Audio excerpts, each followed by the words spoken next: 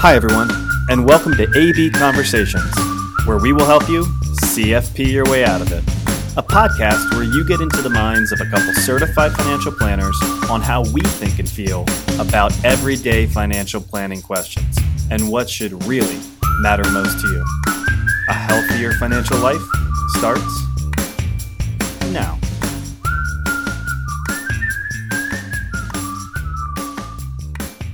Anyway, so you can whistle? Kind of. Oh, well. All right. So what are we talking about? All right. So are we going to call this number two? Podcast number two. So we're going to be talking about over-complicating financial planning. And Is that a common thing that happens? Yes. What say you? Yeah, it's pretty simple. Straight answer. Yes. Well, Moving and on.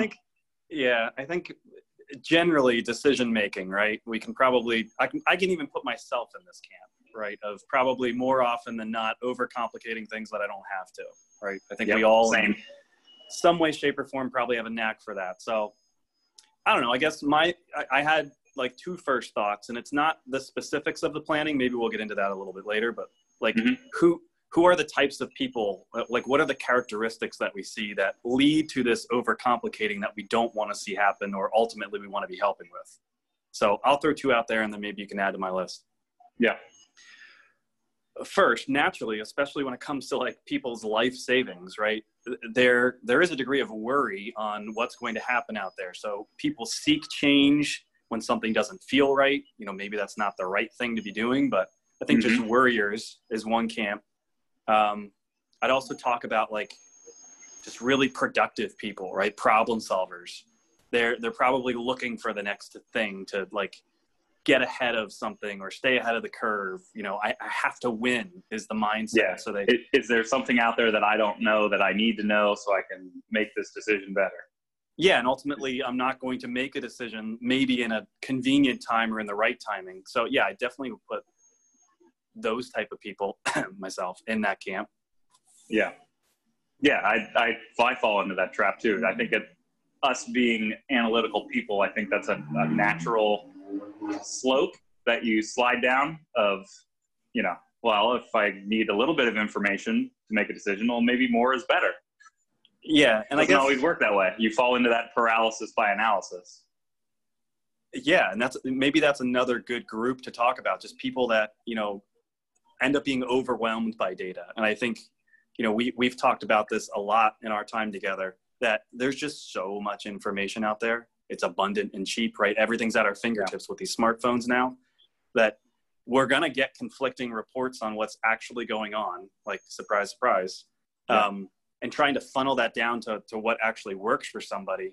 It feels like heavy lifting. It feels like, well, there's so much information, so it's overcomplicated, when really, you know, I guess the issue to me in overcomplicating things, if I could kind of move to that part of the conversation, is that it leads people to either take action, some sort of action that they shouldn't be taking, or to your point, the other side, it becomes inaction, when taking a step forward, even if it's not the biggest step or the most correct step, it's still a step forward. I mean, what do you think?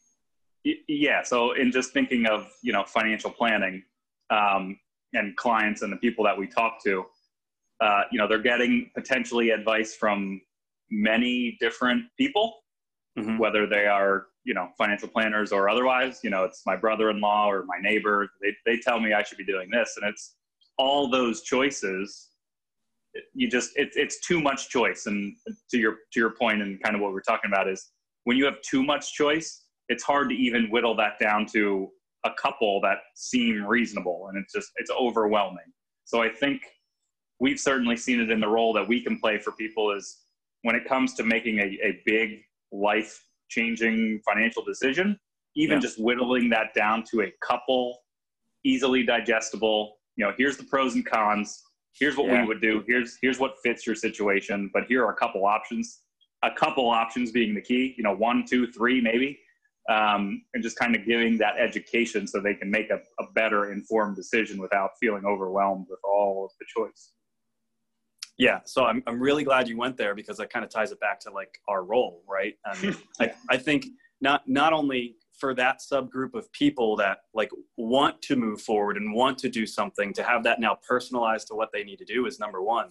Number two, I hope there's not a group of people out there that are just overcomplicating the process to the point where they don't even get started, right? Yeah. That they just think it's so daunting. When we talk about comprehensive, all the things we're going to do, we're going to engage, you got to gather all this data. We're going to go through this long drawn out process of what are your expenses? Give us all your financial statements. Like it can feel daunting, and it's not to overcomplicate it. It's, we've got a system in place here that can funnel us down pretty quickly, right? To what I think we need to be advising you on.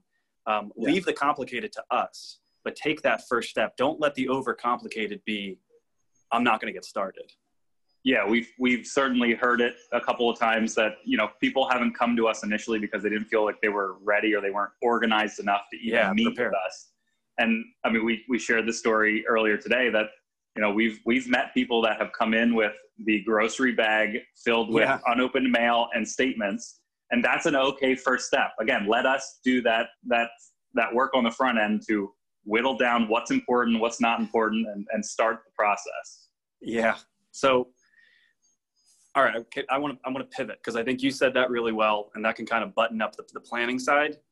Yeah. I think it's way more common that we see people overcomplicating investment decisions. Sure.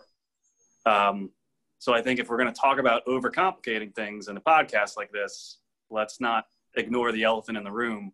We've gone through some crazy market, right? We are getting headlines that we've like never heard before, right? 2 weeks ago, it's record GDP negativity. It's record unemployment rates, right? And here the market goes up and up and up. So yeah, I think the overcomplicating part, and the part that I'd want you to kind of weigh in on with me, is, you know, when we see all this news, dramatic changes should occur, right? We should be reacting to all this news and making portfolio changes, shouldn't we? Question mark. Yeah. So no. Oftentimes, it's. I think that's certainly the gut reaction, right? There, all these factors are changing, then I should be changing too. When usually that's probably the worst thing that you could do is to. I think what's the metaphor or the analogy is, you know, you set sail and the boat's starting taking on water, and then you just jump out of the boat because, you know, things are changing, and now what? Now you're without a plan and you're floating at sea. So, you know, you come up with a plan on how you're going to approach investments when things are normal, quote unquote, whenever that is. But even now, again, we know what a normal market environment is supposed to look like. But yeah, when big changes occur, you have that plan, you stick to your diversification. You know, over time that will work. That's not to say that little tweaks and little changes to pivot with certain variables changing. That's fair, but I think it's the wholesale change, or, you know, going to cash when the market feels like it's falling. That could certainly work out. You could get the timing right to get out, and now you got to get the timing right to get back in. But over a long period of time, that is very difficult, if not impossible, for anyone to do, no matter what. Yeah, and you use my favorite analogy, and like the diversification is supposed to be that lifeboat, and you have to go back to the purpose of that diversification and the purpose of that lifeboat. You know, when you set sail, to use your analogy, on that journey, maybe you can't see past the horizon, right? Sometimes it's foggy. You don't know when those storms are going to come. But you have to recognize that the whole point in that lifeboat was, when the storm's there, you're not jumping ship. You're not purposely punching holes in your boat here. You know, it is time-tested data. And I think that's what I would want to say to this. Like, diversification, the whole point is it's time-tested. And we are going to go through these periods where, sure, there's going to be storms, and, you know, let's talk about overcomplicating. The comment, but this time's different, right? This storm is different, so shouldn't we be reacting differently? Well, that may be the case, but it doesn't change the fact, you know, the catalyst may be different, but it doesn't change the fact that storms will come, storms will go. You got to stick to the plan, especially during those stressful times, So I think we overcomplicate the timing. We overcomplicate, you know, to your point, getting in and getting out. Is that something we should do? We overcomplicate the fear of missing out on something, or looking back and saying, I could have, would have, should have. Yeah. You know, we think as fundamental investors, like investing should be as boring as possible, even though it's incredibly emotional. And that's why worry comes into play, or problem solving comes into play. We look at those headlines and say, now how should we react? It's not to say that we shouldn't be paying attention, but more often than not, it's not to react, right? To your point. Yeah. All right. What else you got on this? You know, the other complication that I think I hear, you know, from time to time, when it comes to the investment stuff, is the picking of the investments, right? So let's not talk about the timing. Let's not talk about diversification. You know, is it an ETF? Is it a mutual fund? Is it individual stocks?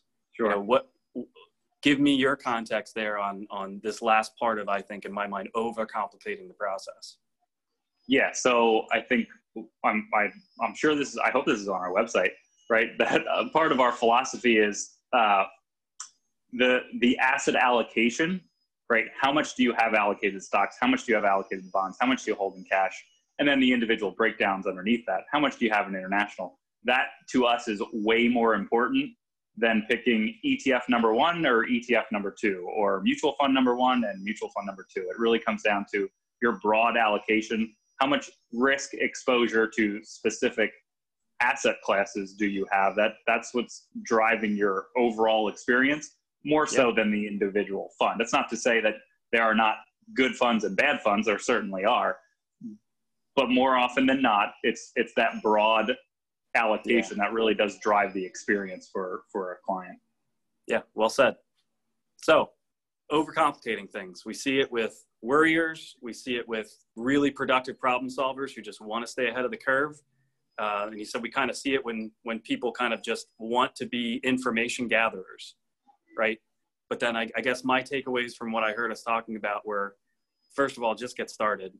Maybe utilize an accountability partner, i.e. like us, you know, who can filter through that for you. And certainly when it comes to investments, to a degree, you know, diversify, stick with it, rebalance when you have to, but keep it simple. Yeah, there's no silver bullet, so stop looking. All right. Thanks, man. Okay. See you next time. You got it.